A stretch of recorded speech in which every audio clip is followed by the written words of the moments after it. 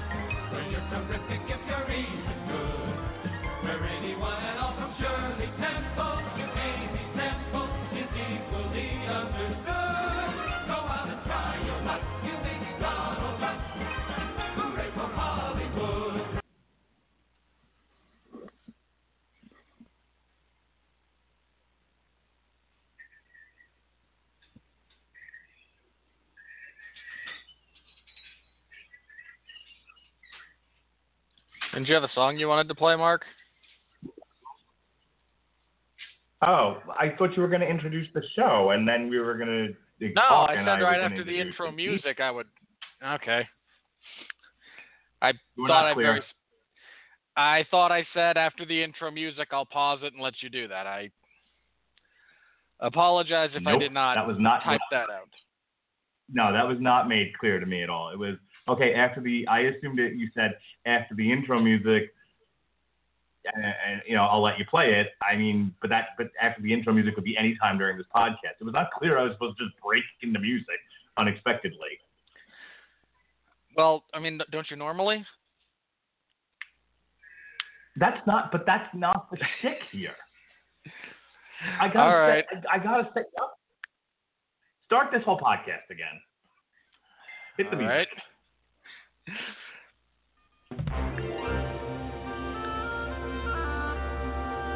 Okay, wait a minute.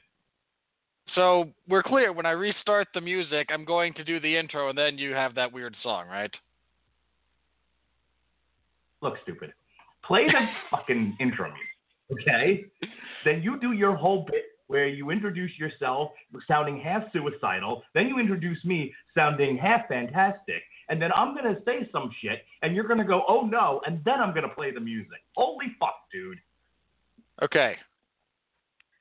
All right, I think I got this. Okay. I wish it had left.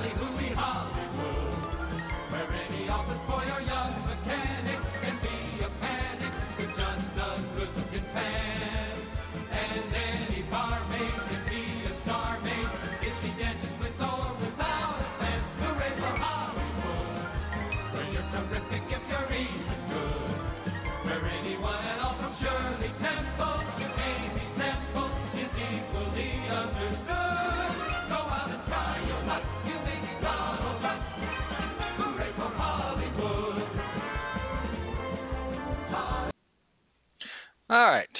Hello, everyone, on take number 3, because it's live and not actually edited. This is Damn You Hollywood. I'm Robert Winfree, and tonight Mark Radulich and I will be reviewing Fantastic Beasts and Where to Find Them, because the world at large cannot quite get enough of the wizarding world of Harry Potter.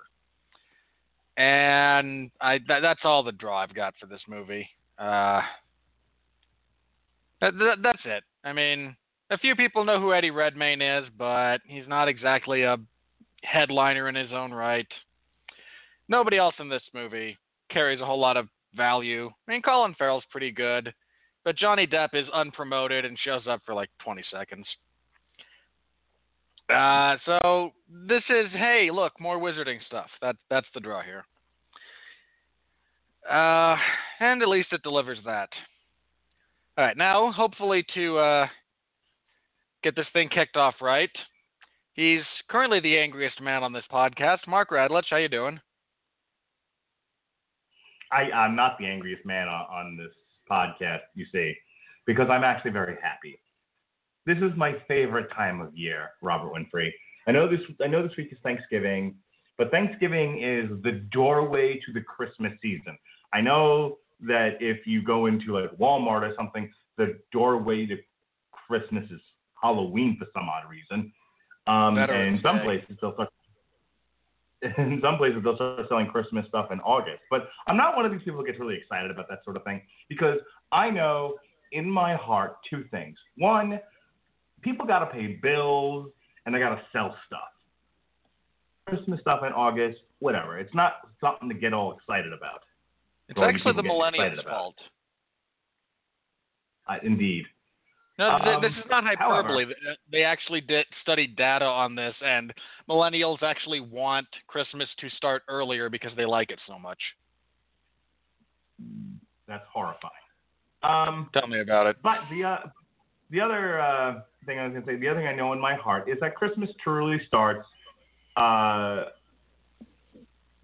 week, on Thanksgiving. That's the doorway.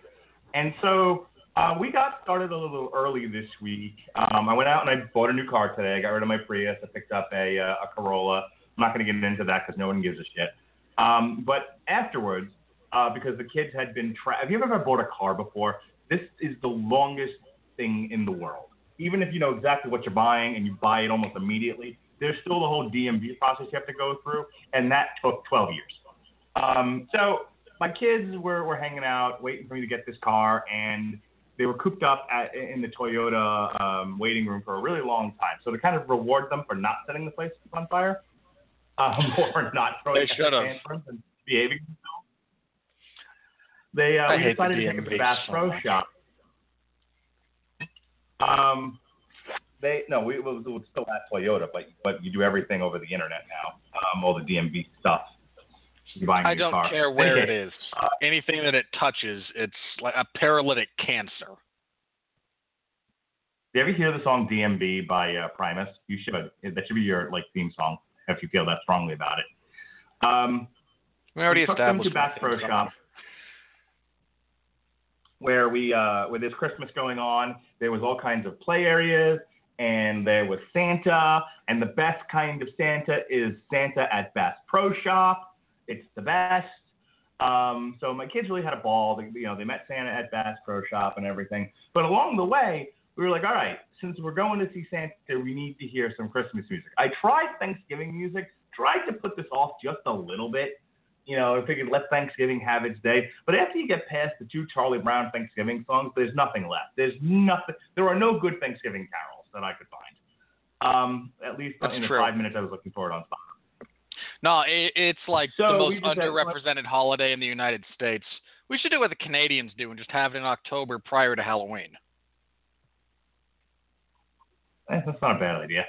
So just said, look, for God's sakes, put on some Christmas music. It's time. Now, we always start the year with a little Lou Monte. Dominic, the Italian Christmas donkey, if you know what I'm talking about. Okay? It's the greatest Christmas song. I do not have a clue. What are you doing to me, Mark? Wait a minute now. Hang on, because now I got to change everything. My whole life is just turned upside down, topsy-turvy. You've never heard Dominic the Italian Christmas Donkey? I have no frame of reference for this information. I know those are words that you put in a sentence together that make sense to you. Yes, but I got growing nothing. up in New York among the Italians. Yes, we heard a lot of Lou Monte, a lot of Dominic the Italian Christmas donkey. The extent of my Christmas Carol childhood, it begins and ends with the Chipmunks. That's all I got as a kid. Oh, for fuck's sake, you are deprived. What are we reviewing next? We're reviewing Moana. I will fix this on the next review. I promise. Next week, before we review Moana, you will know that Dominic I'd really bet that you donkey, didn't. It doesn't matter what you want. You're getting a lot of Dominic. Yeah, your insistence that I suddenly be exposed to Emmett Otter's country jug band jamboree more than made that apparent, as well as the bulk of our schedule for next year. Ain't no hole in the wash bowl. Wash tub. Ain't no hole in the wash tub. Anyway, look, we'll get into Emmett Otter around Rogue One, okay? But for right now, we gotta get this show on the road. And I came across in my playing of Lou Monte earlier today for the children and for my wife, which is a Radulich family tradition, us being Italians and all. I came across another Lou Monte song, and it's the greatest thing I've ever heard. It's even better than Dominic the Italian Christmas donkey. So here we go. This is Lou Monte singing Italian Jingle Bells. Jingle bells ring, jingle bells ring. A dirizzly quattro giucci, ciappegli campanelle. Moga scoppani, veniva una passadelle. Quando sono le campanelle, ne votiamo la casa bella. Moga spondalone, ne facciamo una balladella. Campanella, campanella, sono bella bella. Mo che festa nata volta, t'accazzo una festa bella. Campanella, campanella, sono bella bella. Mo moglie m'attacchi giù, ce ne facciamo una tarantella. Jingle bells, jingle all the way. Oh, what fun it is to ride in a one-horse open sleigh. Jingle bells, jingle all the way. Oh, what fun it is to ride in a one-horse open sleigh. In a one-horse open sleigh. Jingle bells ring, jingle bells ring. A dirizzly quattro giucci, ciappegli campanelle. Moga scoppani, ne facciamo una passadella. E quando sono le campanelle, ne votiamo la casa bella. Moga spondalone, ne facciamo una balladella. Campanella, campanella, sono bella bella. Mo che festa nata volta, t'accazzo una festa bella. Campanella, campanella, sono bella bella. Mo moglie m'attacchi giù, ce ne facciamo una tarantella. Ah, come on all you paesani. Come on, all you paisans. Robert Winfree, are you my paisan? I don't know. I'm rethinking a lot of my life choices. Wondering what brought me to this low and sorry state. You're my paisan whether you like it or not. Yeah. I just want you to know that. That ought to be our tagline for Damn You Hollywood, whether Robert likes it or not. All right. People turning into a movie review just got themselves a little dose of Lou Monte. Well, you're getting Lou Monte for the rest of the year, folks. Next week, Dominic the Italian Christmas donkey. And after that, whatever other Lou Monte I can find. Lou Monte. Please, Internet, I need your help. I need you to find all sources of this individual and, erase them from existence.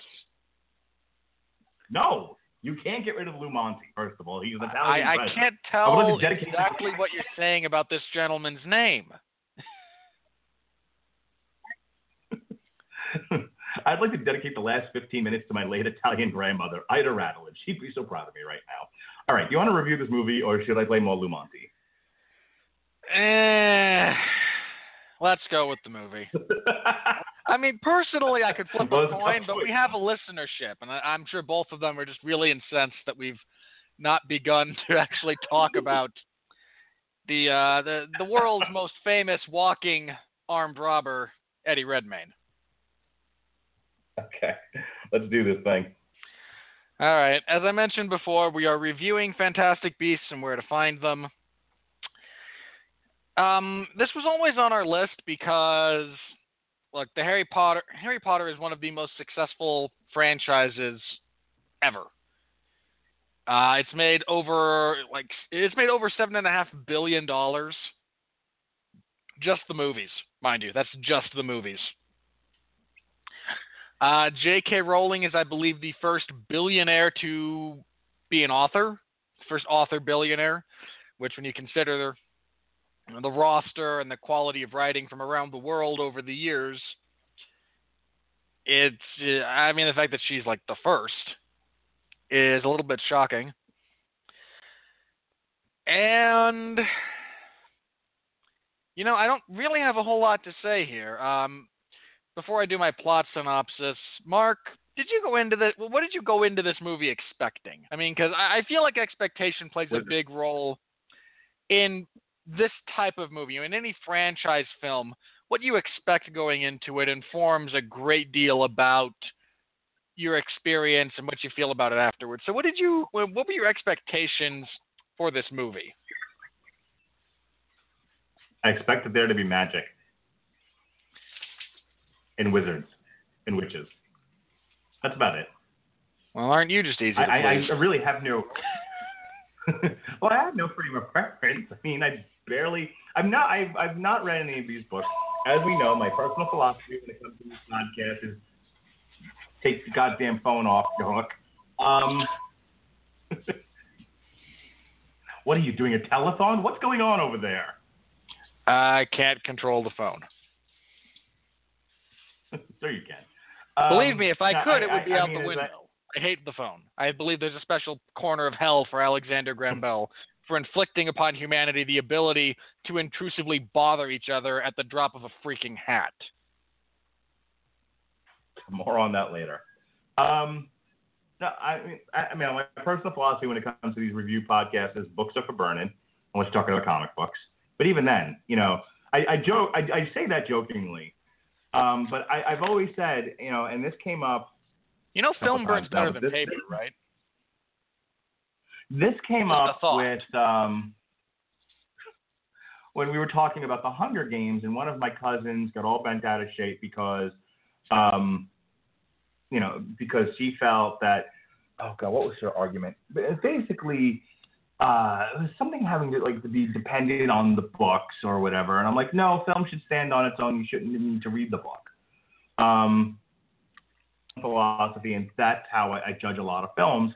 And I found this year, having reviewed a lot of film adaptations of books, one of the things I've noticed is there's an assumption by, I think, the filmmakers and the adapters and the screenwriters that the audience will be able to plug the holes of the movie in with their knowledge of the books. I'm like, but what if you've never read the books? Never read any of the Bourne series, never read any of the Harry Potters. You're looking at me like I'm an illiterate guy. I read nonfiction, people. I read a lot of nonfiction in comic books. I suggested to Gavin Napier earlier today, read Guns, Germs, and Steel. This is the level of book that I'll read. But I don't read a lot of fiction. I gave that up after 9/11. It was just one of those things. So my point being that from Lord of the Rings to Harry Potter to Bourne to the Hunger Games to Twilight, you should craft a film that should stand on its own without depending on ancillary material, including the book you've adapted it from. So going into Fantastic Beasts and Where to Find Them, all I knew about this movie was that it takes place in the wizarding world of Harry Potter, in that universe. And beyond that, I had no prior knowledge of anything this film was going to be about. I literally went in almost tabula rasa. So say right off the bat, I thoroughly enjoyed this. I actually enjoyed this movie than any individual Harry Potter movie to date. Now, I haven't gone back and rewatched The Deathly Hallows yet, but and maybe I'll change my mind once I sit through them again. But I've sat through the first 6 Harry Potter movies now, while we've been doing Long Road to Ruin, which will come back next week, and we'll finish up with The Deathly Hallows. like I said, as I said on those shows, Prisoner of Azkaban was great. This was better, in my opinion. Many critics on Rotten Tomatoes disagree with me, and I guess we will talk about that later. So go ahead and do your plot synopsis, but that's my answer. I had no expectations, and they were exceeded. Yay. Well, that happens when you have a low enough bar. All right. That's me, lowball Radulich. As for the plot of this thing, there's not a whole lot of plot here. I mean, set against the backdrop of mid-1920s New York in the wake of World War I, which in the wizarding world correlates with the rise in power of Gellert Grindelwald. We get poor, bumbling Eddie Redmayne, who brings a bunch of illegal magical beasts into New York, gets his case confused with a poor wannabe baker who just wants a loan from the bank and is just like God's perfect idiot for the purposes of this story. Like, this is the guy who could step off a ledge and hit the plank that's moving to go to the next building, right? And so several of his beasts wind up released. Hilarity ensues. There's a somewhat deposed and disgraced former Auror who thinks that Eddie Redmayne's character of Newt Scamander is her ticket back to the big kids table. She is summarily dismissed at every turn. Amidst this, we are introduced to a group of humans, non-wizarding folk, who are convinced that there are witches. Come to find out through very poorly done flashbacks, that's because the female former Auror with Scamander actually assaulted this group of people. And don't get me wrong, they're stupid enough to deserve it, but last I checked, we don't go around assaulting people because of their stupidity, much as I wish. So while they're trying to... What? Anyway, while they're trying to reclaim these beasts, again, usually in humorous ways, character played by Colin Farrell, who is the head Auror for the current administration. Not quite sure what his correlation would be in the American government because I'm not quite sure, but he is trying to locate a person of immense power who, come to find out, is actually an obscurus, which is what happens when a magical child subdues and represses their magical ability. It's meant to be lived with harmoniously, not repressed, not given aversion therapy. Sorry, I don't want to get political. And when they do, they develop these uncontrollable, violent entities that suck the magic out of them and wreak havoc. They're called obscuras, and they are terrible, evil things. And Colin Farrell is coaxing this thing along, getting it to cause more and more destruction. It is revealed that he's actually Gellert Grindelwald, who wants magical superiority. He does not approve of wizards hiding from non-wizards. And after they destroy the Obscurus and the, 15-year-old kid that it's inhabiting, they arrest Grindelwald. That won't last because there's 5 movies and he's in all of them. So get ready for a lot more Johnny Depp. I want to throw up when I say that. Scamander is able to reclaim all of his beasts. The woman goes back to being a full-fledged Auror. The poor baker that they drug along with them gets obliviated and has to go back to being just a normal dude. Scamander goes back to England with the promise that he will come back to meet random female Auror who, despite no visual evidence to this point, has developed some romantic attachment to him. I know I kind of skipped over the subplot between this poor baker, Mr. Kowalski, and said Auror's sister who goes along with them, because there's the actual romance in this story, comes from those two. But apparently at this point in time in the American wizarding community, you are not allowed to either to marry a non-magical person, much less befriend them. Are we done preaching yet about America's history on civil rights? No, I don't think so. And again, I gave a little bit short shrift to they call themselves the Second Salem lot, this group of fanatics who witches are among us and we must reinstitute the witch trials. And boy, I really don't know history at all, but I'm a mentally damaged woman collecting orphans whose fate is far too kind for what I actually have done to people. But I'm a violent person like that. I don't know. All right, Mark. So apart from that, did I miss anything? Because really, there's not a whole lot of plot here. You missed the subplot of what brought Redmayne Scamander into... He's got a Thunderbird. He wants America to return it to Arizona. Okay, but that was why he was there. I mean, Who the whole cares? thing is, he comes to America. Okay, I'll take over from here. Tag out there, Jim the Anvil. There's no point for him being there is because plot says he must be there. Hot tag to me. It'll be fine. We'll win the crowd back over. Okay. So Scamander comes to America with the intention of letting this what do you call it, a phoenix? What was the thing called again? It's a Thunderbird. His name is Frank, I think. Thunderbird. Okay. So giant bird makes he intends to let it out. Thunderstorms. It's a Thunderbird. Got it.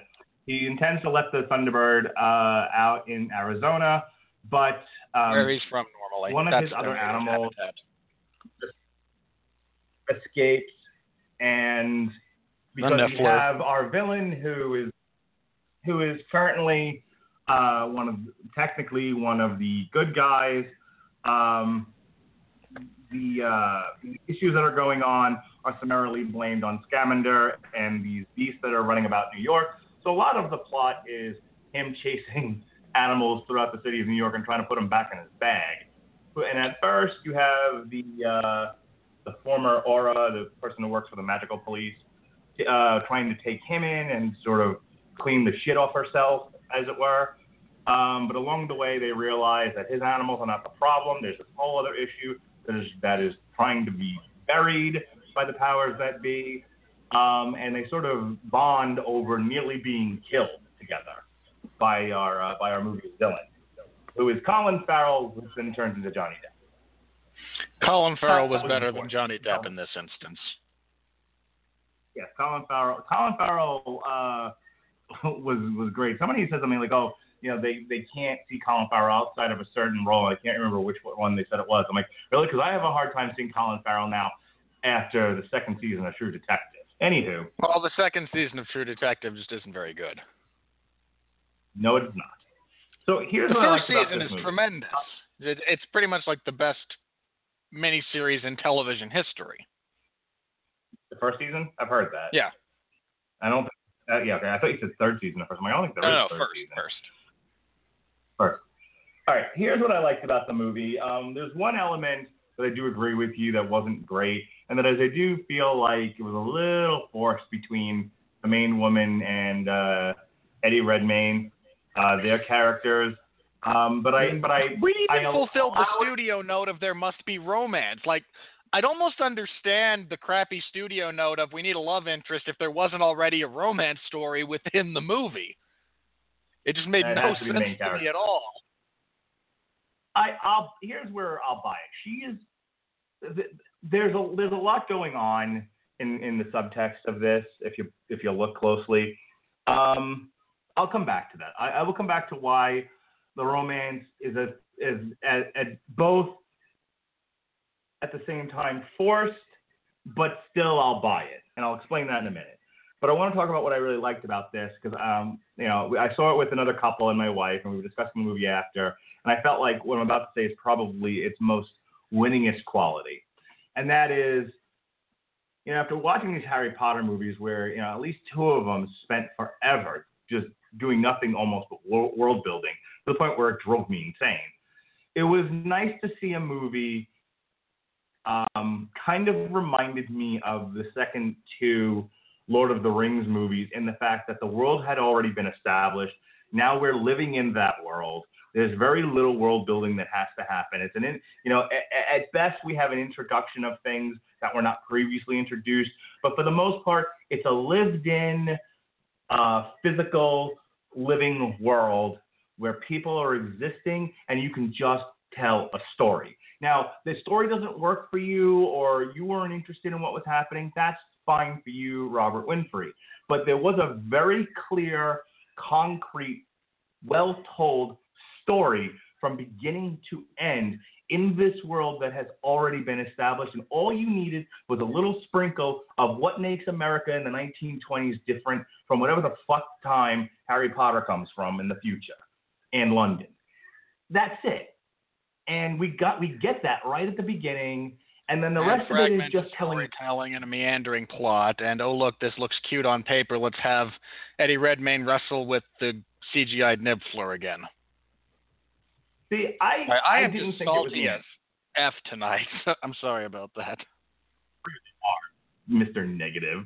I didn't find it meandering. You want meandering? Oh God. Oh come on! How many times do we need to see Colin Farrell talk with creepy kid in a dark alley? I mean, he does that on a regular Tuesday. I've seen it. I'm done. I'm over it. I don't need him to wrestle with the Niffler 37 times. It built up over time, the bit with the kid, and it built up to the point where the big payoff was the kid going, "You betrayed me," and turning into the devil, number one. Number two, he screws around with the Niffler maybe 2 or 3 times, and then we're into other things. There were other dangers. I think you're being a little unfair to the beaver there, Ward. It's not a beaver. It's kind of a mashup between a very small, like a bear and a platypus on the platypus's size scale. Small platypus too. I was doing the beaver thing. You're being a little too hard on the beaver. Leave it. I don't know what that is. See, you've never watched Leave It to Beaver. I don't understand the reference. I'm gonna need a co-host that was born on Earth. Anyway, I was born on Earth. It was just after 1950. Fair enough. So anyway, so getting back to my point, like I said, I thought the story flowed very nicely. I thought there was time taken to get to know the characters. Maybe that's what you're viewing as meandering, though that's really unlike you. No, I love getting to know characters. I don't know. I didn't feel like I knew the characters by the end of this. I don't know. Look, from the moment the movie starts, you have the attack of the evil people. You have the newspaper sort of explaining what the major problem here is. And I'll give you this: about 2/3 of the way of the movie, I'm like, are they ever going to bring that guy back? Is they ever going to deal with this? And they do. You just don't know it's him until the spoilers, until the reveal at the end of the movie that Colin Farrell is actually Johnny Depp. I'm using real actors' names because I don't remember characters' names anymore. But none of these characters are worth remembering in their own right. Don't worry about it. And I don't have the Wikipedia page up to sort of jog my memory. I could tell you, but I don't care enough to do so.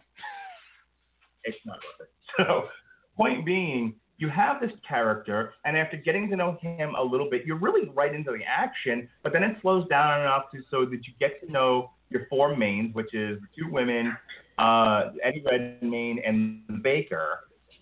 If you get to know them, and you start to see this whole one side of Scamander, then they give you this other side of him where he's more comfortable, and he's just an absolute whiz, no pun intended, sharp as a knife with these animals. And there's this whole other world that opens up. But once that scene passes, we're back into the thick of things again. And it's one action set piece really after another that still slows down enough to tell you a story, let the actors act. So you have the last gathering of the animal thing where they get caught. You have them confronting the American wizards in charge. You have them nearly killed, then rescued. And we're into the 3rd act after that. So like I said, I never got meandering out of any of it. And I really enjoyed a lot of the performances. So that leads me to why the love interest issue, it seems kind of forced because you're right, there's no overt connection between our lead lady and Eddie Redmayne. On the other hand, a lot of it was very understated.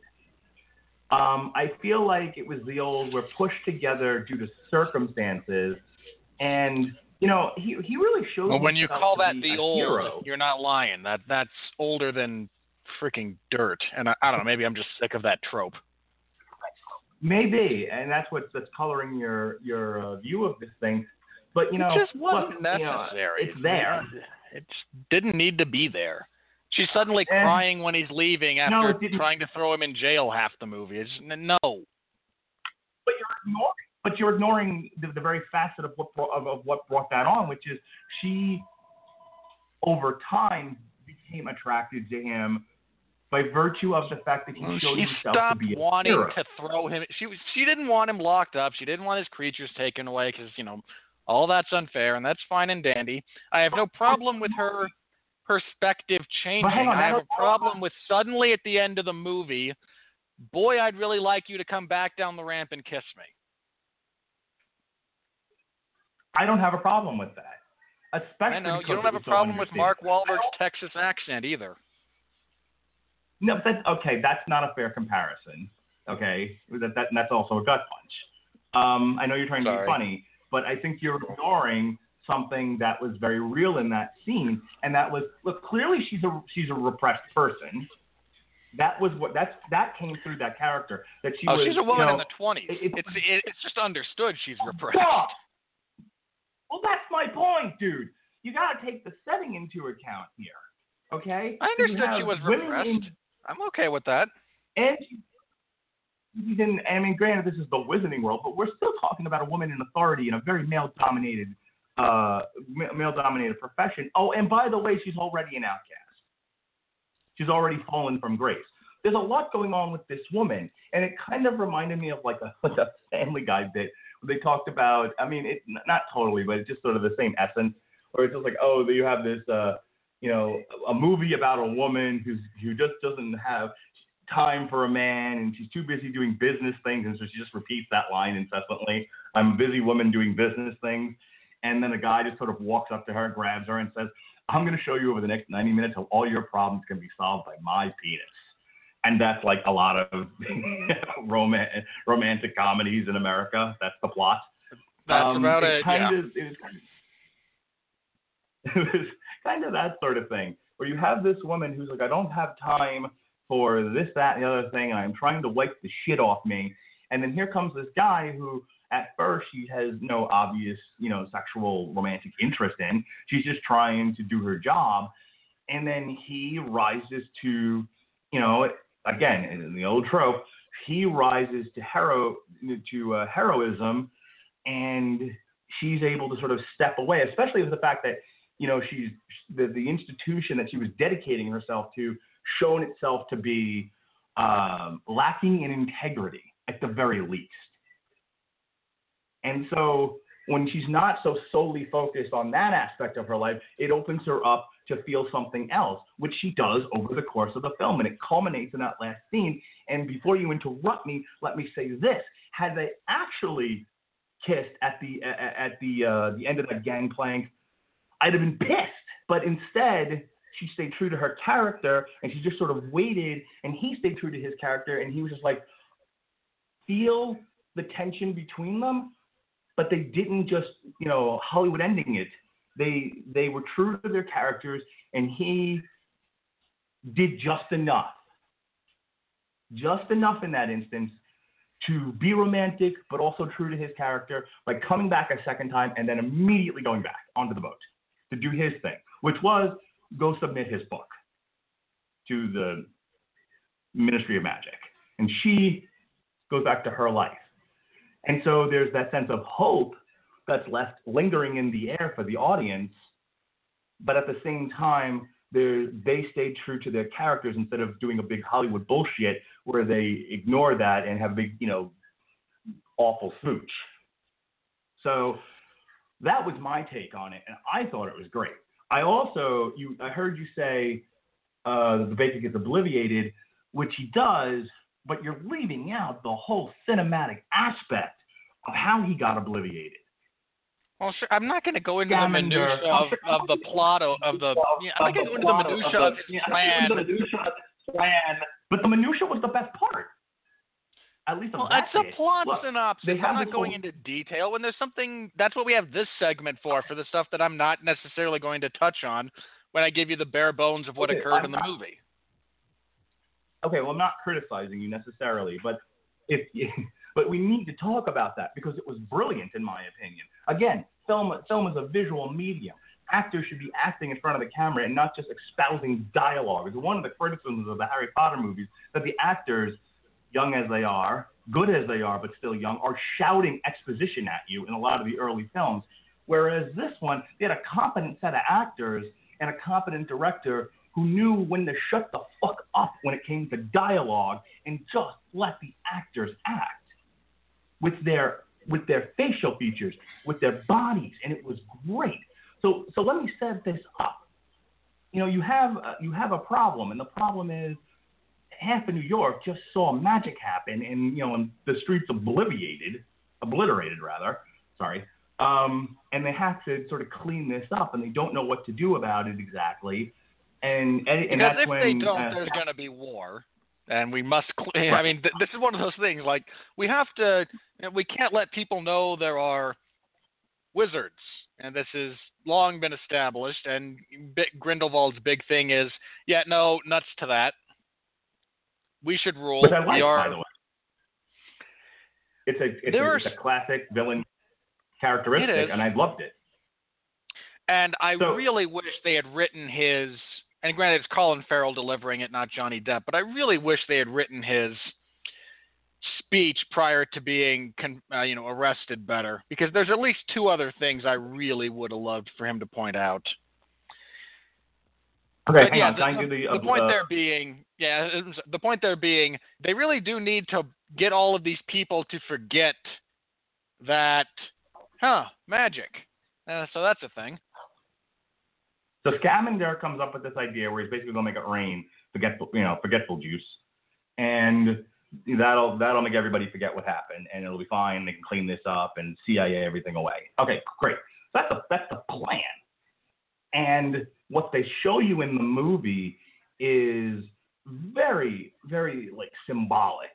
The rain washing away all this badness. Okay, the rain washing everything away. It looked beautiful, dismal, gray, but beautiful. Kind of like a sad clown, that kind of a thing. It's like Whoever it's heard very kind of like a sad clown. So you have this very cinematic sort of panoramic view of the city on all this terribleness that's just gone on being washed away by the forgetful rain, and you have the situation being brought down to just the characters, and it's the ending of relationships, it's the ending of friendships. You have the one sister who's sort of in love with the baker. You have the friendship between Eddie Redmayne and the baker. You have the fact that this baker really was very accepting of all of this and wanted to be part of this world and has these awesome memories of a wonderful and joyous place. And he's going to lose it all in a matter of minutes. And that all comes out in just some looks and some framing of the camera. And for all, whatever knocks you might have on, not you in particular, but whatever knocks someone might have for the Baker character, that actor portrayed all of that very well. And I remember being very emotional around me. So it's not just, ye old sissy Radulich here, but people around me were all very, like he was dying.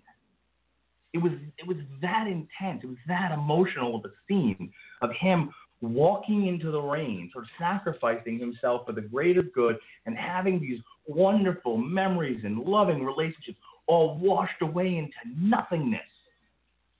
And him coming up, where the hell am I? And it's all gone. And it made me cry. the ending of the movie for me is that part right there. That to me was, what was the final, was the real conclusion of the movie for me. Not defeating the villain, not even the goodbye, although that was good too. It was that moment, and it does go on forever, by the way. It's a long scene for what it is. It's a dude walking out of a subway into the rain. But it was artfully done and respectably acted. And there was no dialogue to fuck it up. Okay, if this had been Michael Bay, first of all, it would have been raining men, hallelujah, or women, I guess, naked women. It would be raining naked women, basically, and they would have been explaining everything, and then they'd have blown up the subway. This was the opposite of that. So that was brilliant. And then you're right, and I'll let you kind of take over from here, because Colin Farrell's last sort of speech, his monologue that he gives about why are the most powerful people on this earth hiding from the weakest? Why are the gods hiding from the animals? And it's funny because it's the same questions we have in the X-Men movies, just asked differently, basically. And it was great. A lot of the criticisms of this movie came like, well, this is just sequel bait. But I actually thought this movie stood very well on its own. I thought if they don't do any sequels to this as a contained movie, I thought it was all wrapped up very nicely. Yes, there's a little bit of room for clearly this villain will probably escape and cause lots of havoc and other stuff will happen, But I got a sense of this is the end of A New Hope, the Empire wasn't completely destroyed, but the Death Star was, so there's room to go somewhere else. But for right now, things are tied up nice enough that we can say this story definitively ended, and it ended well. So I don't have a whole lot of bad to say about this. I think of all the Rowling movies, this is the best one by a large margin. Now, my biggest gripe with what he says in that final sequence, some of it's right. He's like, okay, who is these laws, who are they actually protecting? Are they to protect ourselves, or are they to protect the normals? And I really wish he would have just pointed out, by the way, all of you all just murdered a teenager. Because that's what you did. Every single one of you just killed this kid because you didn't know how to help him and didn't want to try. Actually, that's my biggest problem in the movie. If anything, it felt like the sister underreacts, the entire cast overreacts, and then I felt like it was done. It was a horrifying thing, but he was treated more as like the villain in Ghostbusters. Well, we've defeated the bad guy, and not you killed a kid, which is really what happened. Yeah, that's my big gripe with that. Is if your point is going to be, the system by which we are governing ourselves, the laws of secrecy. If your point is going to be these are bad, you just got wonderful ammunition there. It's like, hey, you all killed a kid who turned into a monster, or had this monster grow within him, solely because he was in a position that forced him to hide his magical talent. You're going to tell me the system you live in is good? And what of his sister? See, actually, this is the only part of the movie I didn't understand. When they established that the Ezra Miller character was the sister of our lead, most of that subplot is just handled poorly. Yeah, I mean, not enough that it ruined the movie for me. But when I kind of sat back and looked at it, like of what that part of the story was, I was like, well, that wasn't told very well at all. And you would not know that they were brother and sister.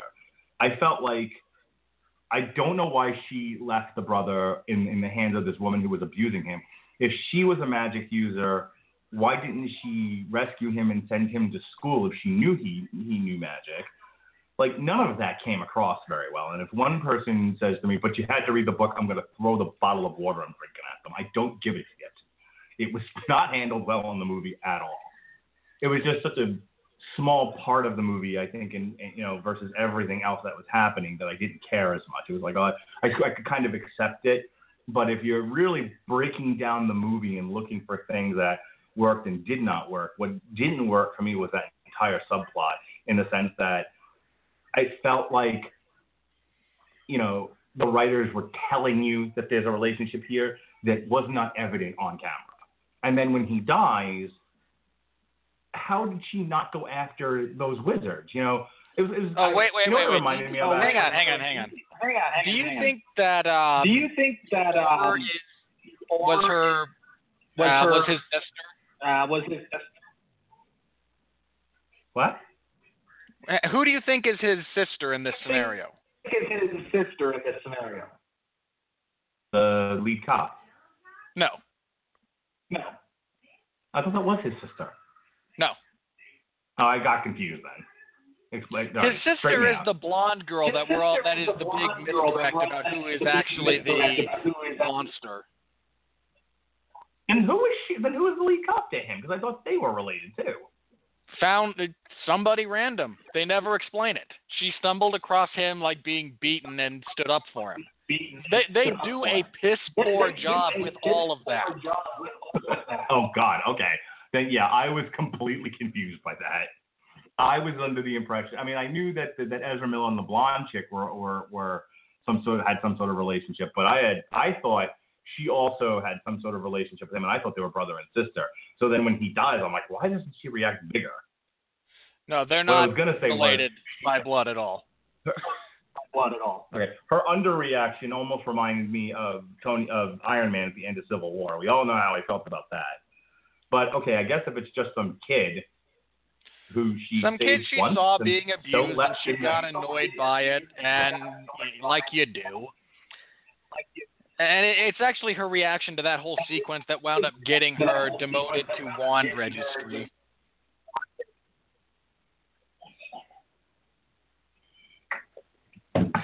So I'm confused now. So she stands up for him once, and then still continues to leave him in the hands of this. Wait, how is it that Harry, as basically an orphan, gets to go to magic school, but this kid doesn't? I don't understand any of this. Okay, first, remember we are in America, not England. Fair enough.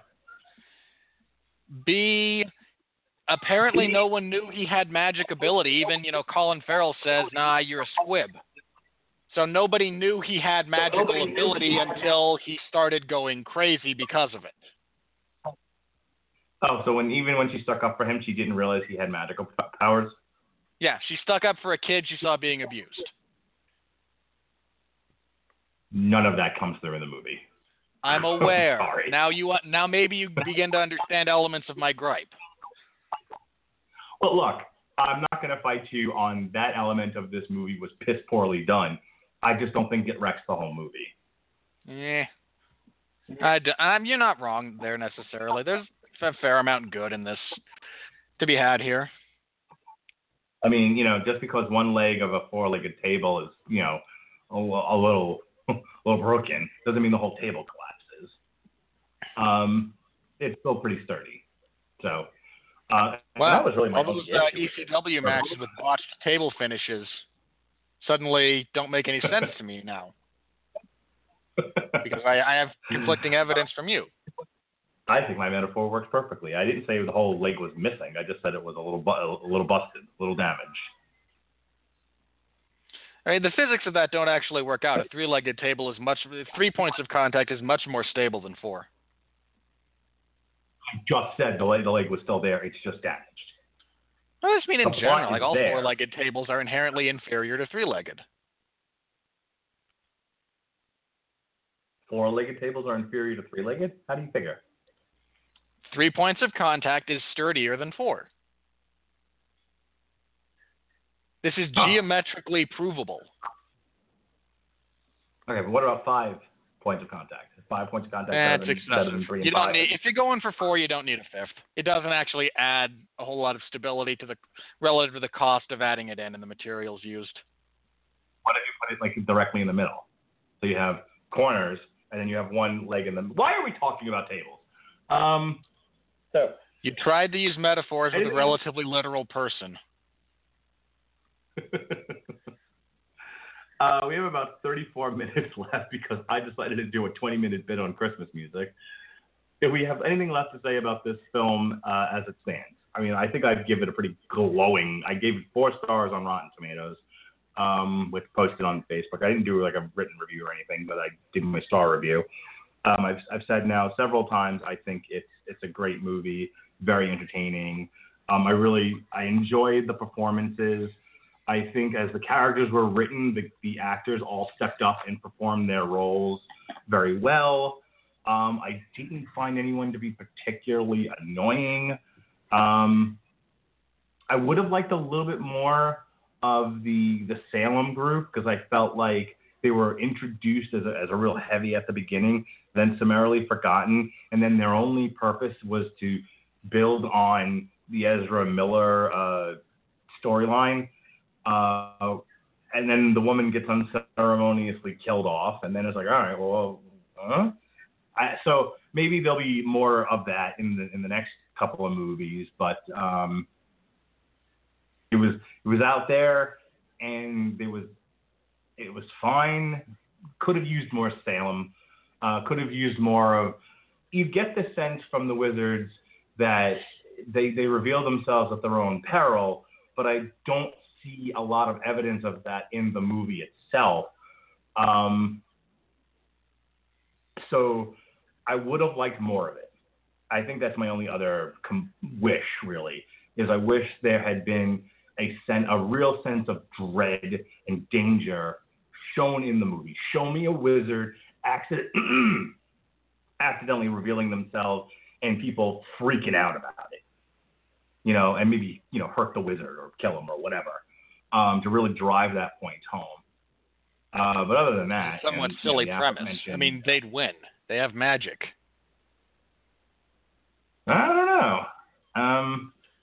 No, like it's firmly established all across this universe. With whatever version, whatever canon you accept, it is firmly established that, like, short of nuclear weaponry, we're pretty hosed. Well, yes, I think if you're coming straight at somebody, as Colin Farrell showed, if you're a superior warrior as a wizard, you're going to take out a lot of people. Of course, if someone throws a rock at your head from behind you, or drops a piano on you and you don't see it, you're dead. And I think that's more of what I'm saying is if there was a situation where there was a wizard who accidentally exposes himself and just sort of freaks out and can't get it together fast enough to defend himself from a mob dismantling them, dismembering them, I don't need the movie to be graphic or gross or anything. I'm just saying I wish the peril was shown, not just said, because I almost didn't buy it. I mean, it's delivered well enough by the actors involved that I was like, okay, I'll accept this.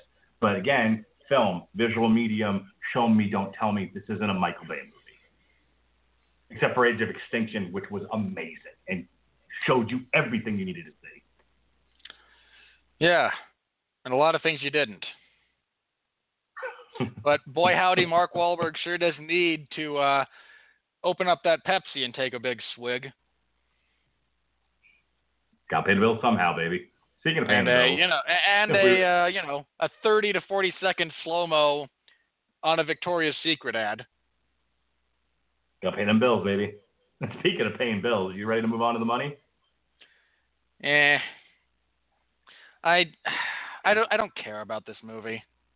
I saw it. I have summarily dismissed the majority of it. I don't have the gripes that I've had here are relatively minor, all things considered. I mean, Mark's confusion about various plot points that were poorly explained, which is understandable. I mean, I only noticed it primarily because I was paying attention so I could critique it. There's really, so again, a few minor, there was 2 occasions when the music in this movie was, borderline plagiarized.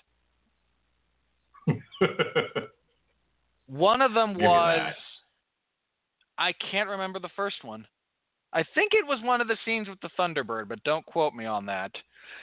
The other is when said terrible mother dies. They just played Hello Zepp from the Saw soundtrack. And I hope they had the decency to pay for the royalties. That's all I'm saying. Do you get the points that I'm trying to make? I mean, you have a major problem with the stuff that I was lauding. No, not really. Again, the acting is all fine. Nothing especially memorable. Probably outside of that subway scene, like you said, when the poor baker. That was really well done. That was easily the highlight of the movie. The rest of it just kind of exists. There's no major errors. I just don't have anything effusive to say about it one way or the other. Again, I think if you're into this universe, if you're into fantasy, and if you're into wizards and animals, I absolutely would go see it. If you got kids, I don't think there's anything in this movie that they can't see. I don't think I would take anybody who doesn't have an attention span because it's a long movie. I think north of 7 years old, depending, and your mileage may vary when it comes to children with attention spans. Through a long movie, but I would just, based on my own experience, I think at about 7, they can sit through a 2+ hour movie without you wanting to elbow them in the nose. But you know your kids better than I do. And I would rather you didn't take them to the theater. But of course, I also wanted to throw something at the group sitting immediately behind me because they wouldn't shut up. I think 9 or 10 years old, though, is about the right age to bring them to this. So if you've got little tweens, little 9, 10, 11-year-olds or older, absolutely take them to go see this movie. I think they'll love it. Fans of the Harry Potter movies, I don't see why you wouldn't go see this. I thought it was great. So with that said, here comes the money. Here we go. Money talk. Here comes the money. Money, money, money. Dollar, dollar. Dollar, dollar. Ching, bling. God damn it, Blog Talk Radio. All right. Fantastic Beasts and Where to Find Them had a $180 million budget. As of November 21st, it has made worldwide $226 million. I believe it was absolutely number one this weekend.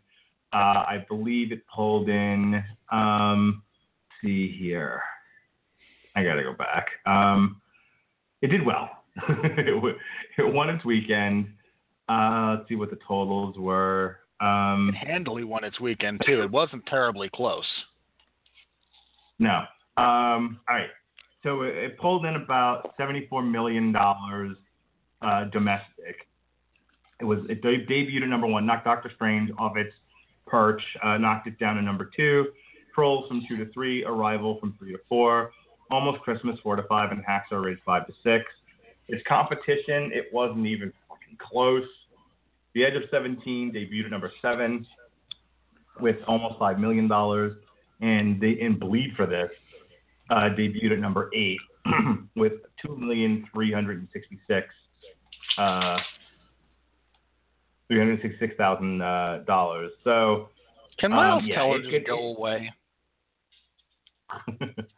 It easily won the weekend. Very competitive with Doctor Strange. Doctor Strange brought in about $17 million for its third weekend? Yeah, second? Third weekend. Trolls no one cares $17 about million Trolls. for its third weekend. Arrival in its second weekend made about $12 million, and then nothing else matters after that. I've been meaning to ask you, how finance- married are we to doing the Transformers movie next year? Because the King Arthur movie comes out the same weekend, and I can tell you exactly which one I would prefer to watch. First of all, do you really have to ask? Come on. I'm just saying, I saw a trailer. I finally saw a better trailer for the King Arthur movie. And it's directed by Guy Ritchie. It stars Charlie Hunnam. I'm kind of a sucker for Arthurian lore. That's not an exaggeration. I actually read The Once and Future King when I was entirely too young. All right, here's the problem. Here's the problem, sir. So let's look at June for a moment. All right. June 2nd, we have Wonder Woman. Yep. For The Mummy. June 16th, we have Cars 3, which actually looks really good. With a little bit of footage. Thankfully. Because 1 and 2 aren't. Transformers the last night, June 23rd. And here's the problem. There's no open, unless we double up movies, there's no, and we can't do a split feature with this. This isn't Gem and fucking, the horror movie. I don't remember the name of it. Don't worry about it. You know what I'm talking about. I do. I'm not going to save you, but I know. Okay. This isn't one of those situations. We can't, all time to do Transformers the last night. The problem is the following week is Despicable Me 3. And the following week after that is Spider-Man. And the following week after that is War for the Planet of the Apes. And then I'm going on a cruise and you're reviewing Dunkirk. I'm just trying to get out of the Power Rangers movie. That's all. That's happening in March. Yeah, that's what I said. I did not say Transformers. I heard Transformers. You wanted to get out of Transformers. I was like, you're a lunatic. lunatic. I do, but I know that's not. Look, short of violent illness, I know that's not happening.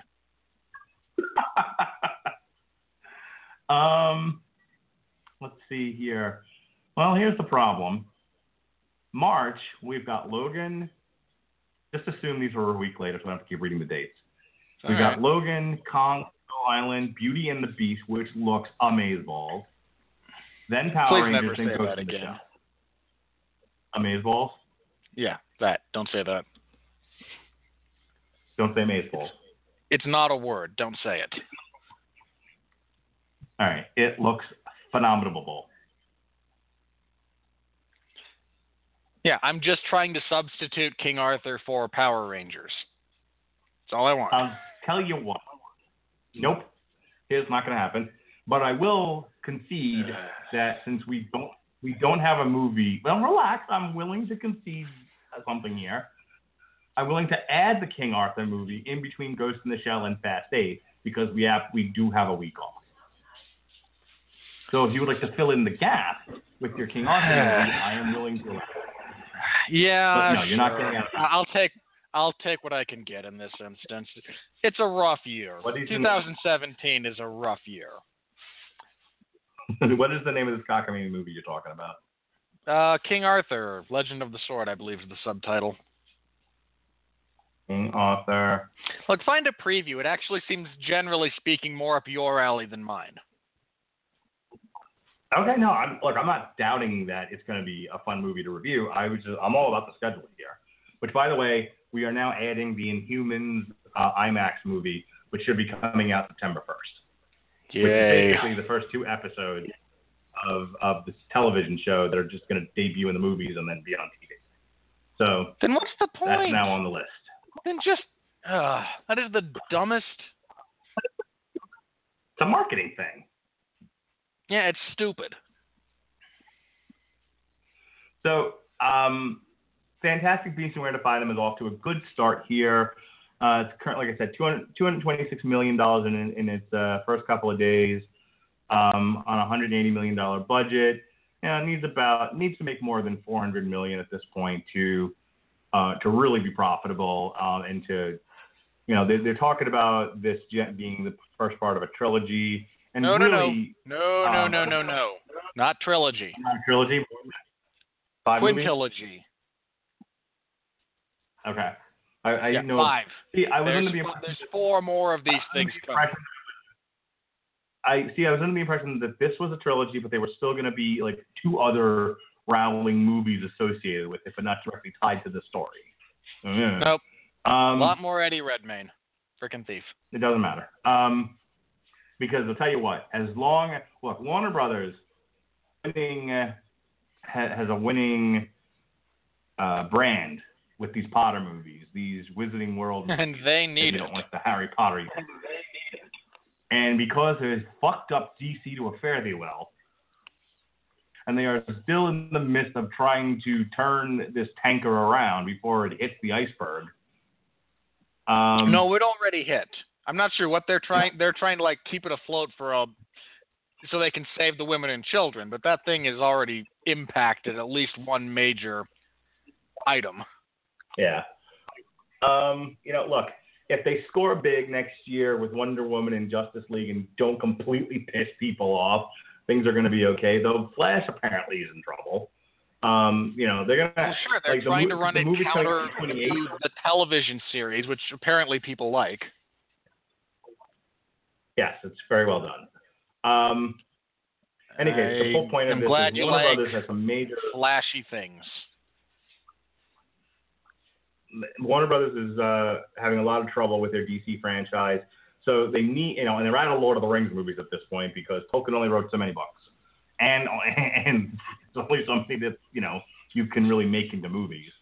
There's no other children's book they can stretch into 3 movies, so they're sort of done with Tolkien.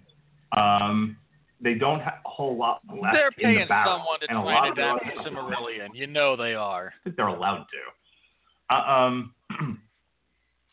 Just looking at this year in terms of studios, I'm going to pull that up really quick. You look at what else they've had. I mean, Dawn of Justice, this is all domestic. But, yes, Dawn of Justice made $330 million domestic, and Suicide Squad just under that with $325. And Central Intelligence was profitable, but it only made Warner Brothers needs to just pay The Rock more money and get him to do more stuff with them because he's the only thing keeping them afloat. But I mean, after Central Intelligence, Tarzan bombed. And Sully too. Sully's a prestige movie. It's not supposed to make gobs of money. No, but we're talking about the whole point of me going into this line of reasoning is Warner Brothers needs franchises, and they I hate franchises DC, so much. So they're going to make Potter movies until people get sick of them because it's the only one that's working right now. Else out there, they don't have a whole lot else out there to really, to hang their hat on and say, okay, well, this will make us some money too. When we're not making this, we'll do this. DC movies may make money, but there's a series of diminishing returns here. They were supposed to start doing something with Tarzan bombed. That's now, that's not going to happen. Their animated stuff does well, but again, we have a franchise issue here. So really, one of the only things they've got is Fantastic Beasts, is the Potter stuff. Maybe we got another Creed I think coming that'll probably do okay, but is Creed gonna sell billions of dollars to little kids? No, come on, let's be serious here. So get ready for a lot more Potter, a lot more of the Wizarding World. That was my only point. All right, anything else about the money here you want to talk about? Nah, I have very little to say about this movie one way or the other. Can you play some Lou Monte for you to make you happy? Because you're just so help I get a very me blah if you do, I will just end this. Now I know how to get the show to end. well, thank you for giving me that. Ready to move on to the next thing? Next week I'll probably, I don't know. You'll need something else for next week. I don't think that'll hold up for a full 7 days. I only meant for this week. Next week is Dominic the Italian Christmas Donkey. I still am not sure that's a thing. Yeah, I'm about 30% convinced you're just lying to me and are going with the gimmick. Nope. You need to go to New York and listen to some Cousin Bruce on WCS. Why would I do that? Is that even still a thing at this point in time? It was WCS. Are you sure this isn't one of those things that just died with, it used to be all fields around here? Oh, God. I have a lot of good memories of growing up in New York. All right.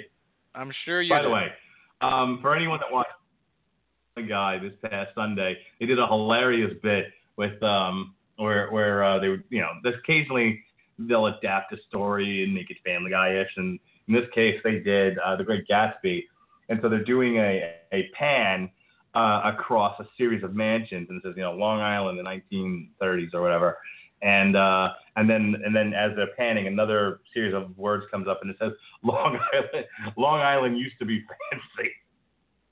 I was laughing so hard, and you have to be from Long Island to really get that joke, especially if you've been to the shit parts I've been to. Oh lordy.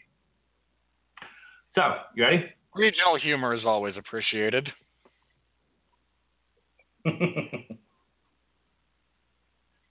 I'm waiting on you, sir. How are you? All right, hang on. No, God! Can I do the show? No, God, please, no! No! No! No! All right, hit me. A couple of things before we get into this. I just want to share with people. This is yet another one where not as bad as like Suicide Squad and Dawn of Justice, but in large portions. But Suicide Squad, there was this huge disconnect between the audience score and the critic score on Rotten Tomatoes, among other places. And not that this is as dramatic or as drastic a difference, but it's still a noticeable difference. Certified Fresh. I imagine there's a strong correlation between people who liked Suicide Squad and people who voted for Donald Trump. Shut up. Don't be political. All right, fine. Allow me to rephrase. Strong correlation between people who liked Suicide Squad and those who have suffered at least one major head injury. Fair enough. Again, the overlap between major head injuries and Trump support, I'm not sure. I don't have the data. Really? You needed to interrupt me to say that? Sorry. Like you set up a joke. You set up a joke. I gave you a little smirk, a little pinch and squeal, and then you have to over-explain it. What are you, my daughter? Relax. Well, jokes are only funny when they're explained. Yes, that's how humor works. It's only funny when you over-explain things. Yeah, the more you can explain it, the funnier it gets. I don't understand the problem. The tomato meter, certified fresh, 77%. And the audience score, 85% liked it. So again, we have a bit of a disconnect there. All right, here we go. I'm only reading the Rotten reviews. And let me preface this by saying some of these pissed me off so badly, I had to start texting them to Robert before the show on this weekend while I was at work. I was so irritated. But anyway, this isn't about my irritation. This is about causing Winfree to have an embolism. And Ferguson at Willamette Week. Nothing in Fantastic Beasts rivals Harry's journey from the cupboard under the stairs to the towers of Hogwarts. That brand of wizardry, the truest magic in Rowling's world, has vanished. Yeah, there are degrees to which I agree with that. Unfortunately, the actual criticism gets lost amongst pseudo-preachiness. Yeah, there's nothing epic in this story. There's not enough of a... This story kind of reminded me of a Rube Goldberg machine, in that it just kind of goes from one point to the next with a point that immediately precedes it, setting up what immediately follows it. Which is not the worst thing in the world, because there's enough of an overarching story to kind of go with that. So in that sense, I agree. But the notion that, Harry's, again, epic journey is the truest form of wizardry on screen, you don't have enough, there's not enough data points to make that kind of comparative statement. Yeah, I got the sense from a lot of review, they just wish they hadn't made this movie and just made a 10th Harry Potter movie, or 9th rather, Harry Potter movie. Like, a lot of the criticisms I got from Rotten Tomatoes from the Rotten reviews were basically, wah, it's not a Harry Potter movie. And it's like, this is why I hate professional reviewers. They don't do their jobs well. Elena Lazich, Little White Lies, a disappointing disappointment how great the original Harry Potter films were. Oh, go fuck yourself, first of all. 8 movies and maybe 5 of them, well done. Well, 3 of them suck dick. Just calm the fuck down. No, I got nothing. Go for it.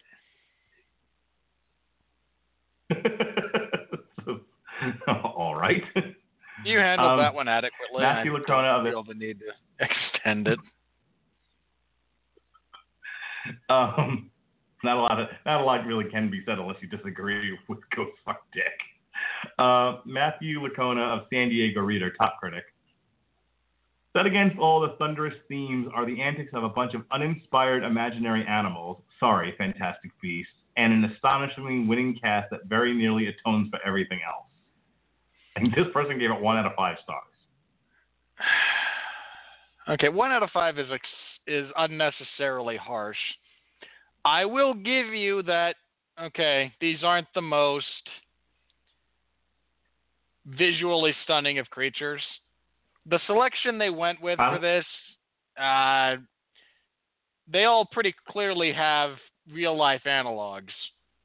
And if you want to just be completely transported from your reality, you shouldn't look at something and go, oh, that's basically a rhino.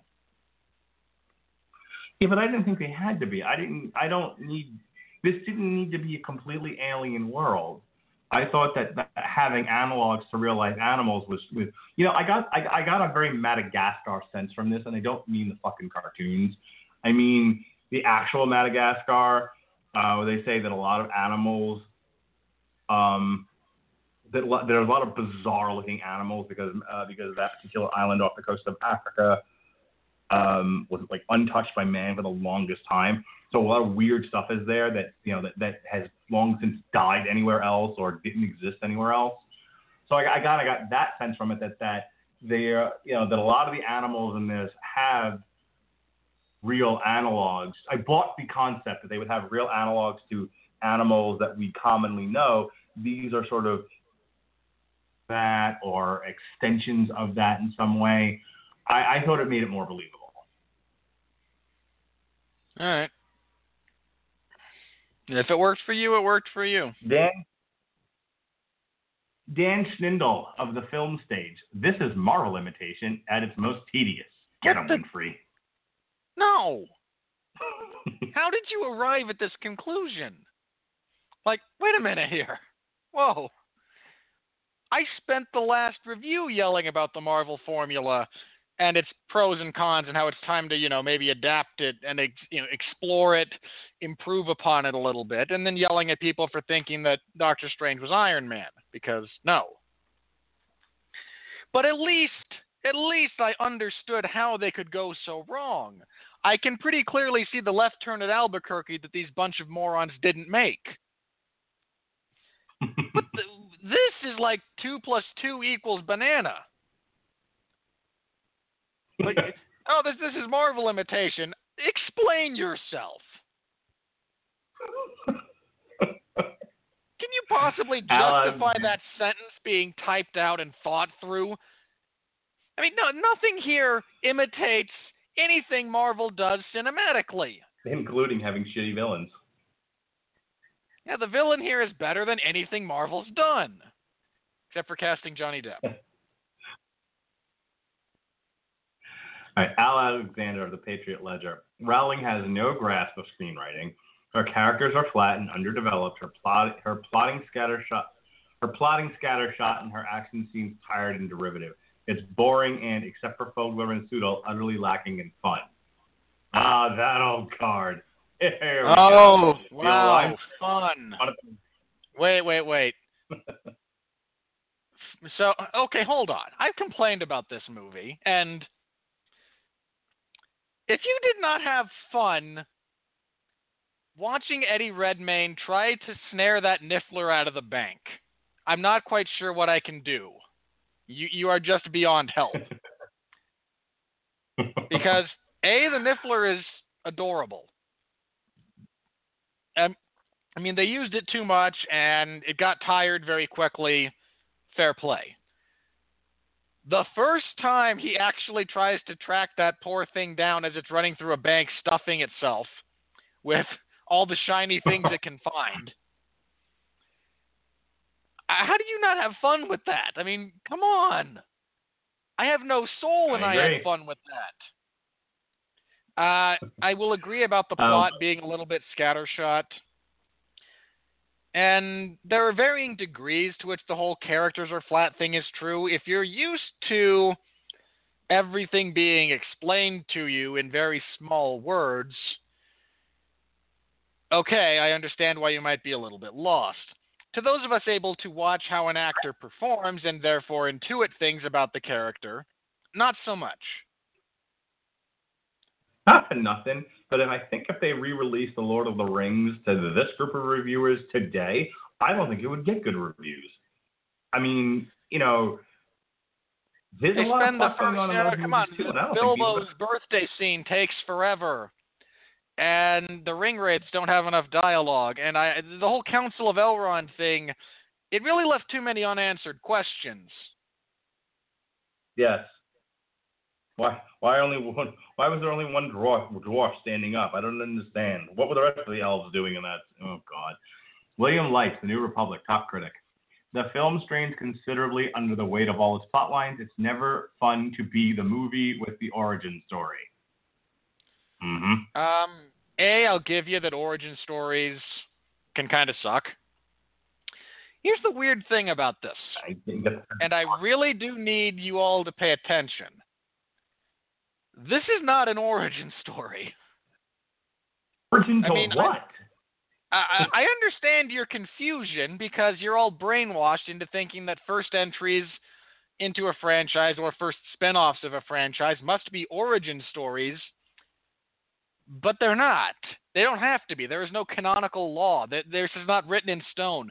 The 11th commandment is not, thou shalt write origin stories. All right? This isn't one of them. Now, again, I understand your confusion because this requires you to actually pay attention. This is, I mean, really, whose origin do you believe this to be?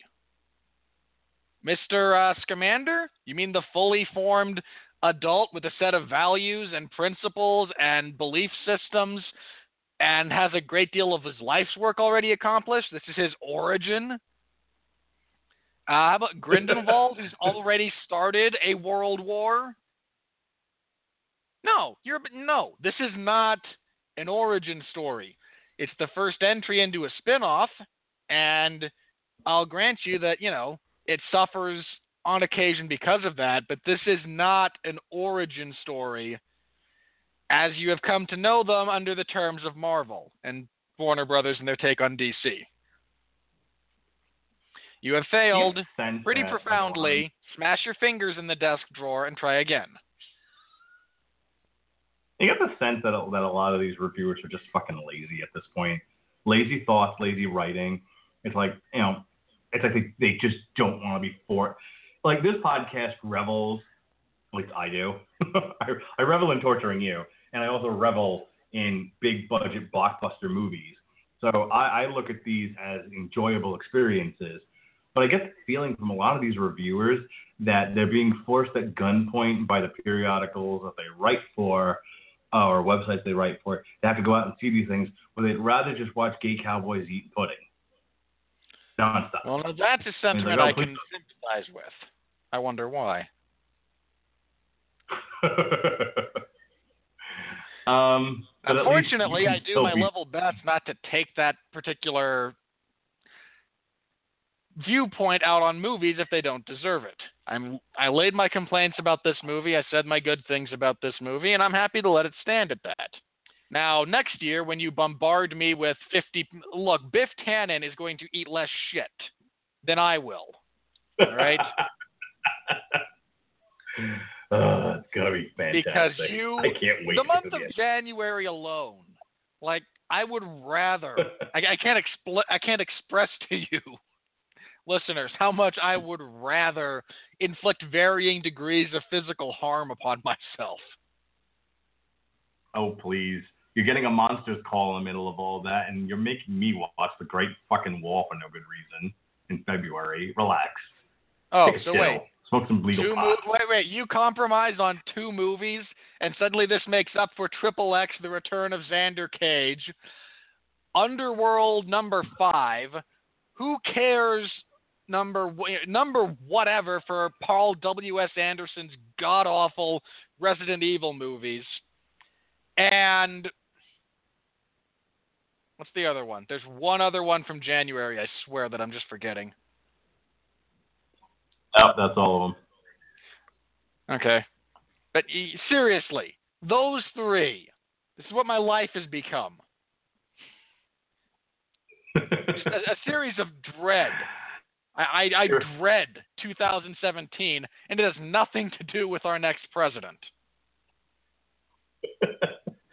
I like pushing people out of their comfort zones. I think this is therapeutic for you. Well, then you should consider the occasional intelligent movie that I request to see to be the same for you. I think I have. I've given you opportunities to fill in where there isn't a major blockbuster, a major franchise movie. So whatever. I know. You're the one who wanted to do that. My big gripe there is all of these stupid smaller studios with smaller releases that I actually like, that I might want to see. They're like, oh, this is an interesting director and this acting combination, and oh, I've actually heard good things about this. From other people in the film world who may have seen it beforehand, or there's some critical buzz around this movie. When does it come out? I would be interested in seeing it and reviewing it with Mark, because I like to expand maybe our audience base a little bit from just people who want to hear me yell about stupid movies to have us talk in glowing terms about a movie, or just something different. So when's that come out? Oh, the middle of September. When we're booked for the 3 weeks prior and the 3 weeks after, and I can't reasonably, there's just no reasonable expectation of being able to see it and review it within a timely manner, all things considered. Now, it just makes me want to throw something. All right, can we get through the rest of these and finish this, please?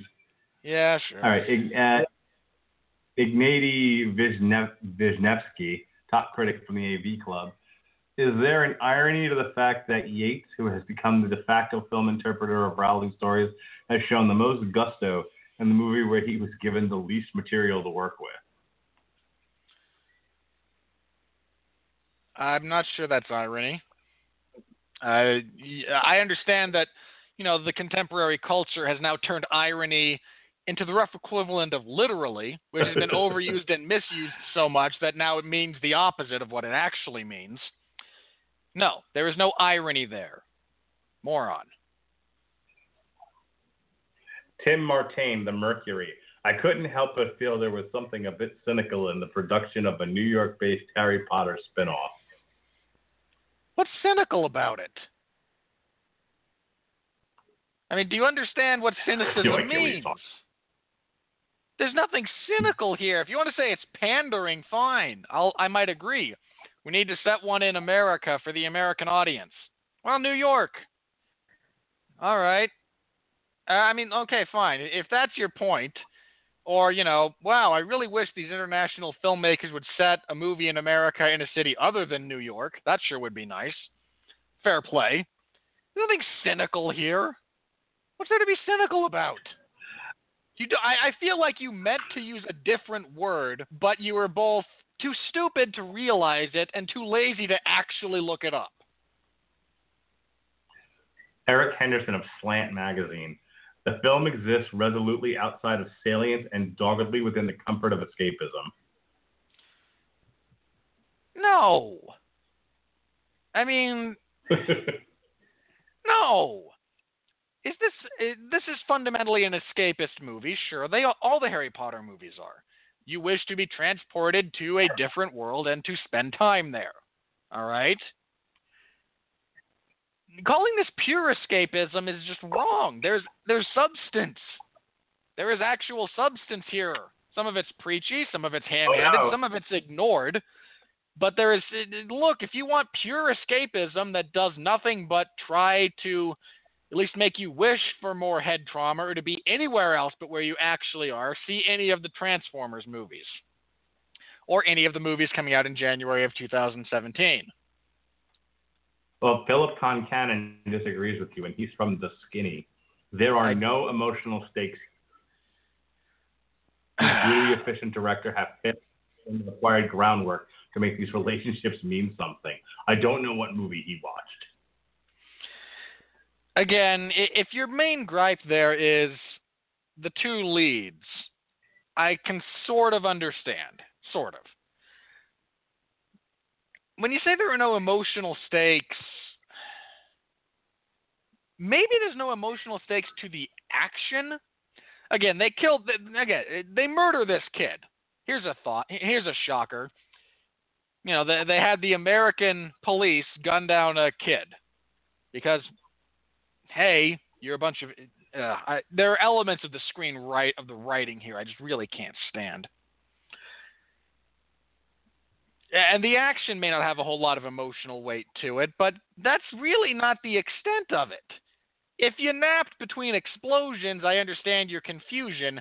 If you actually manage to stay conscious and we're not in the midst of suffering some kind of delusional hemorrhagic fever that inspired a degree of delirium, you're just bad at your job. All right, this is the last one here. Top critic Joe Morgenstern. I frequently like to read his stuff on this show. From the Wall Street Journal, of which I also frequently read. Extravagant creatures of digital descent can't sustain a story that does little more than set the scene for a long string of sequels. Once again, I don't know what movie he watched. I understand the discussions of sequel bait in this movie. That being said, this is not the most baitiest of sequel baits I've seen this year. Nope, that award goes straight to Independence Day. I hate that movie so much. No, look, there's. I think we can agree though that was the. This isn't it. There's room for. I mean, this is clearly planned as part of a series. But if for some reason they never make another one, I'm only gonna bring up, well, they sure wasted a lot of the budget putting Johnny Depp in albino makeup. I mean, and nothing of value was lost. All right. Whereas if they don't make another Independence Day movie, and I hope they don't, then that whole sequel was just an exercise in such futility. Or, you know, the Peter Pan movie from last year. Mark, we yelled about this forever. Oh my God, that was awful. But the point there is, hey, we'll fix it in the sequel. You can just tell every one of the writers either said that more than once or had it said to them. This is not, again, sequel bait as such is relatively thin. This is not good bait, I suppose is the way to phrase that appropriately. You're not catching anything with this bait if this is your sequel bait. Next week is Moana, currently sitting at a 99%. So with 79 reviews. There's one asshat out there who just saw this and went, nope. There's always one. The same thing I am. Look, Toy Story 3 had one. One guy who just decided to be that guy. His rotten review, though, is not that bad. The little bit that I just read of it. You know, it was more of ho-hum.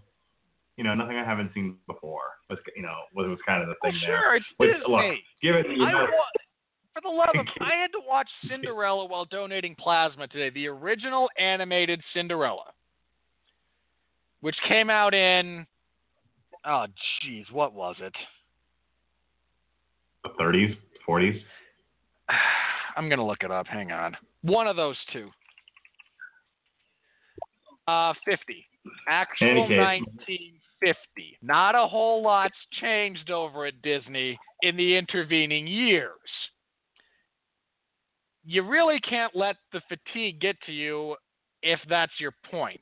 If your point is, well, it's not all that different from every other animated Disney movie ever released, well, okay, but so what? Is it good or bad on its own merits? Right. I mean, not for nothing, but the fact is that every princess movie that comes out now is white. That's nice. That's different.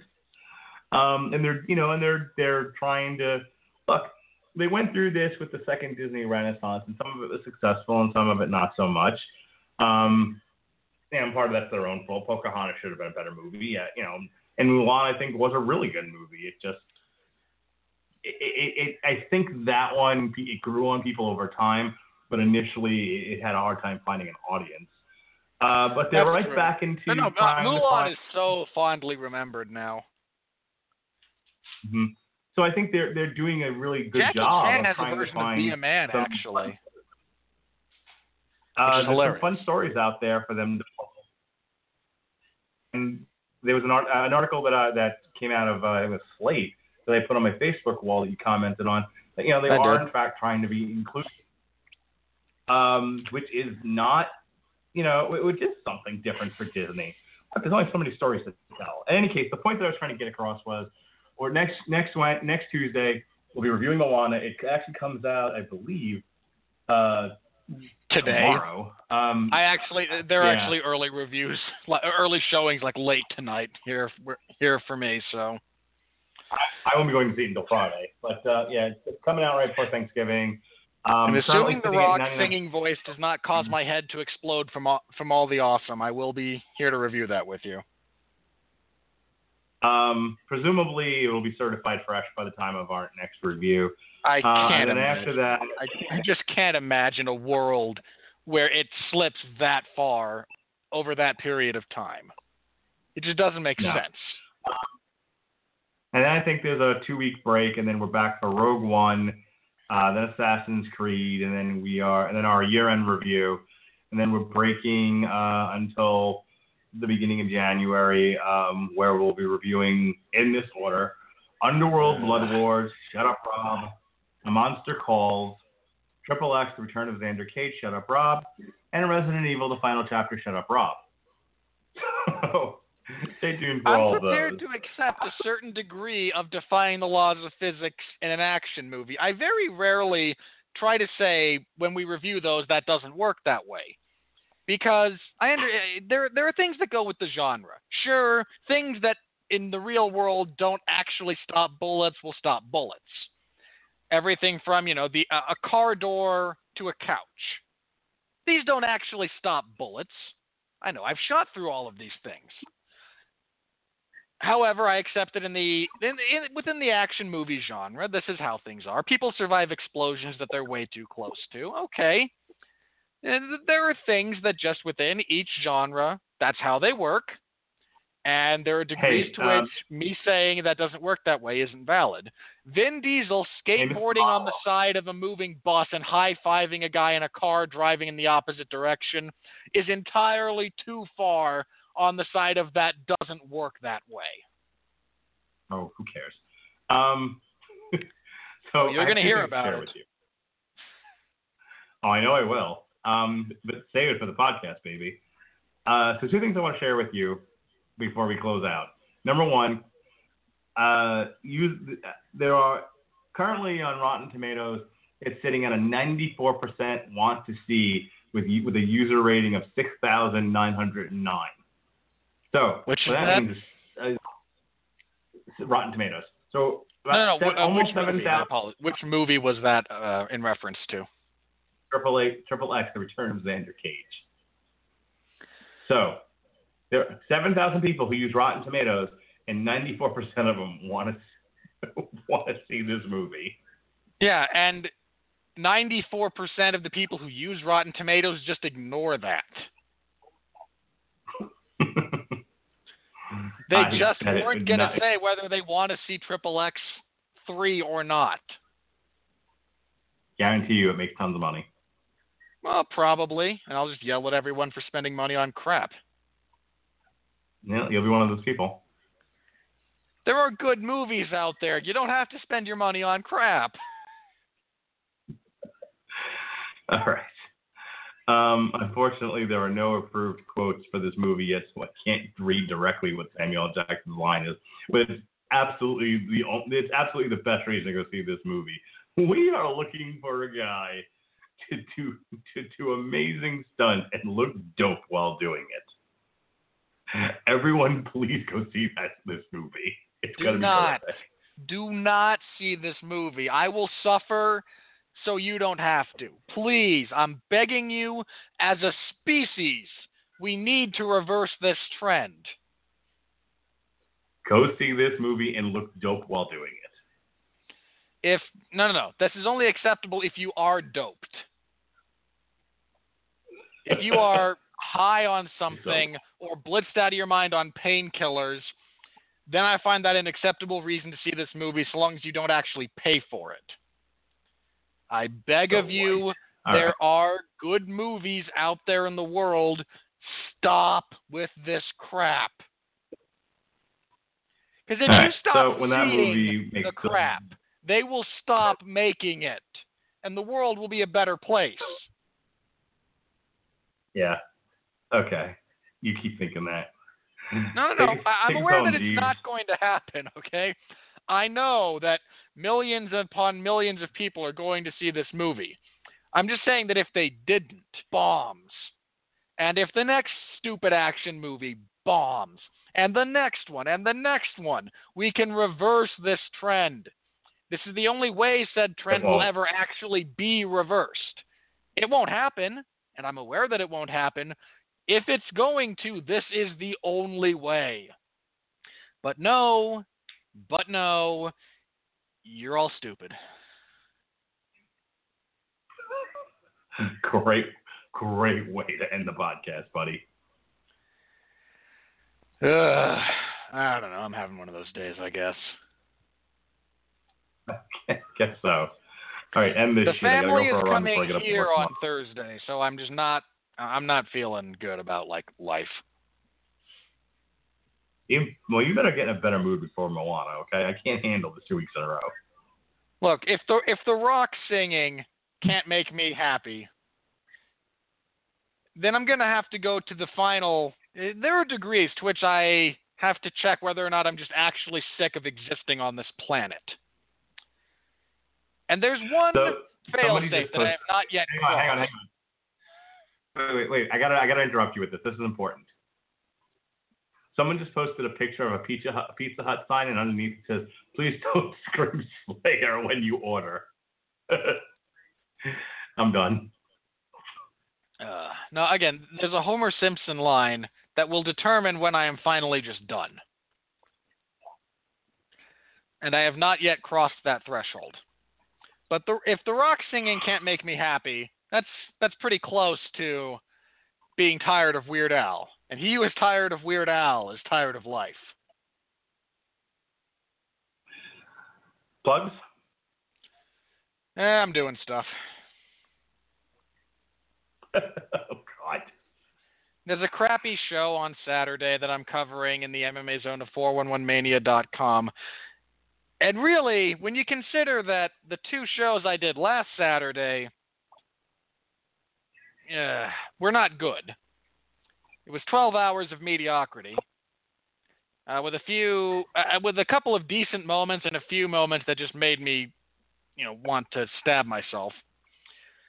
This card is not good on paper. The main event is a fight between Robert Whittaker and Derek Brunson, and it's downhill from there. I like that fight. I actually like Whittaker and Brunson. Do you want to know the card, Mark? Because I'll tell you what the rest of it is. The co-main event is Jake Matthews and Andrew Holbrook, and really it only gets worse from there. Why are you doing this to me? Really? What have I ever done to you? Of all the people who have ever asked me, why are you doing this to me, you of all people should understand exactly why. I feel compelled to do this on occasion. I have no idea what you're talking about. You're a crazy person. I don't know what you're talking about. Only one of those things is true.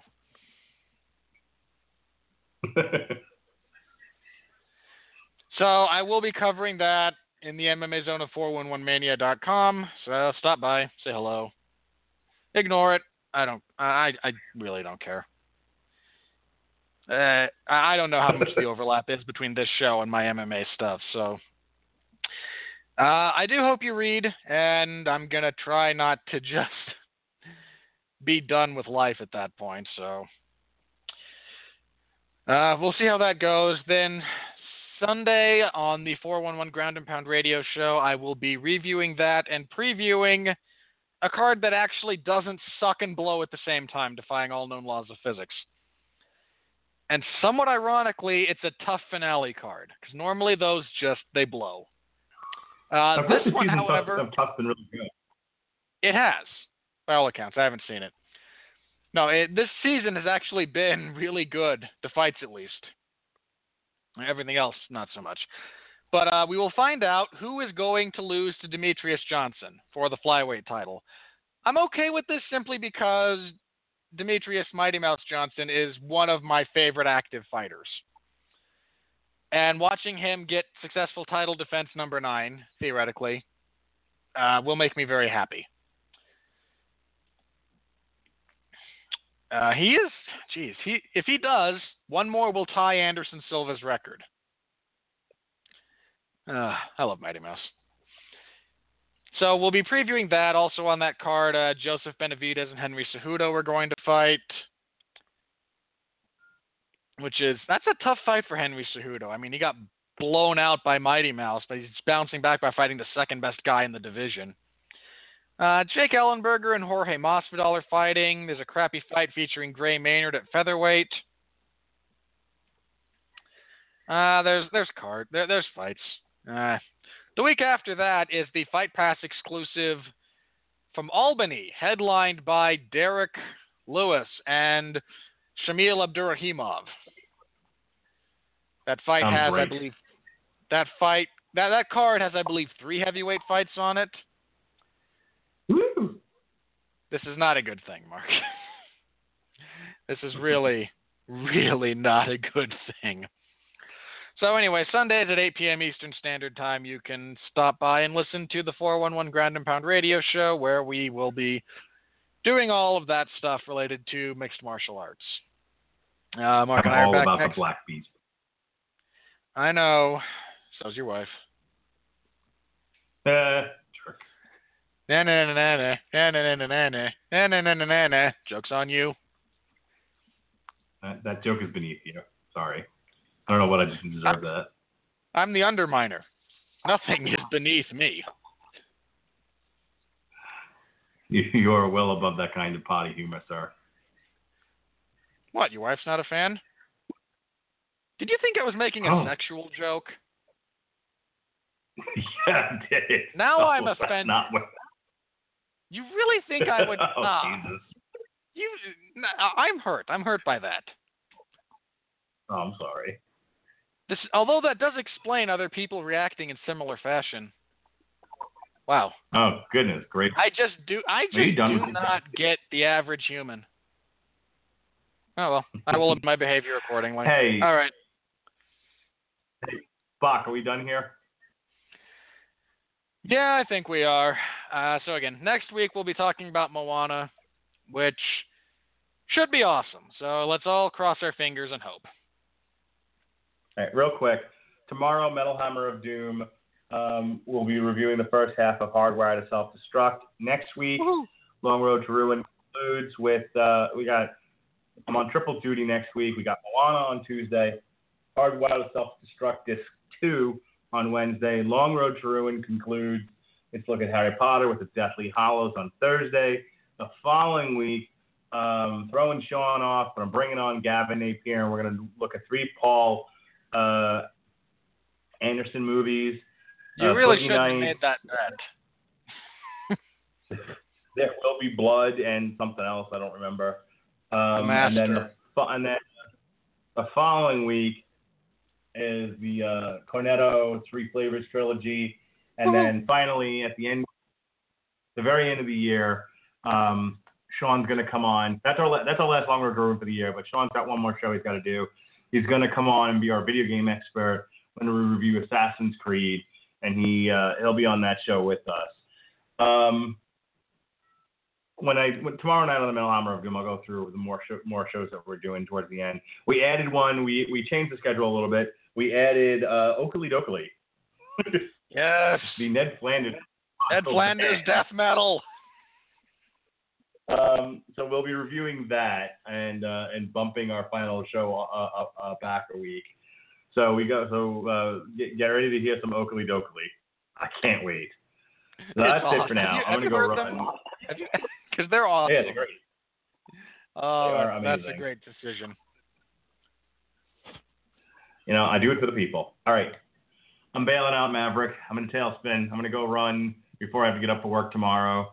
You know that day and a whole half scene of work didn't this work week. out well for Goose, right?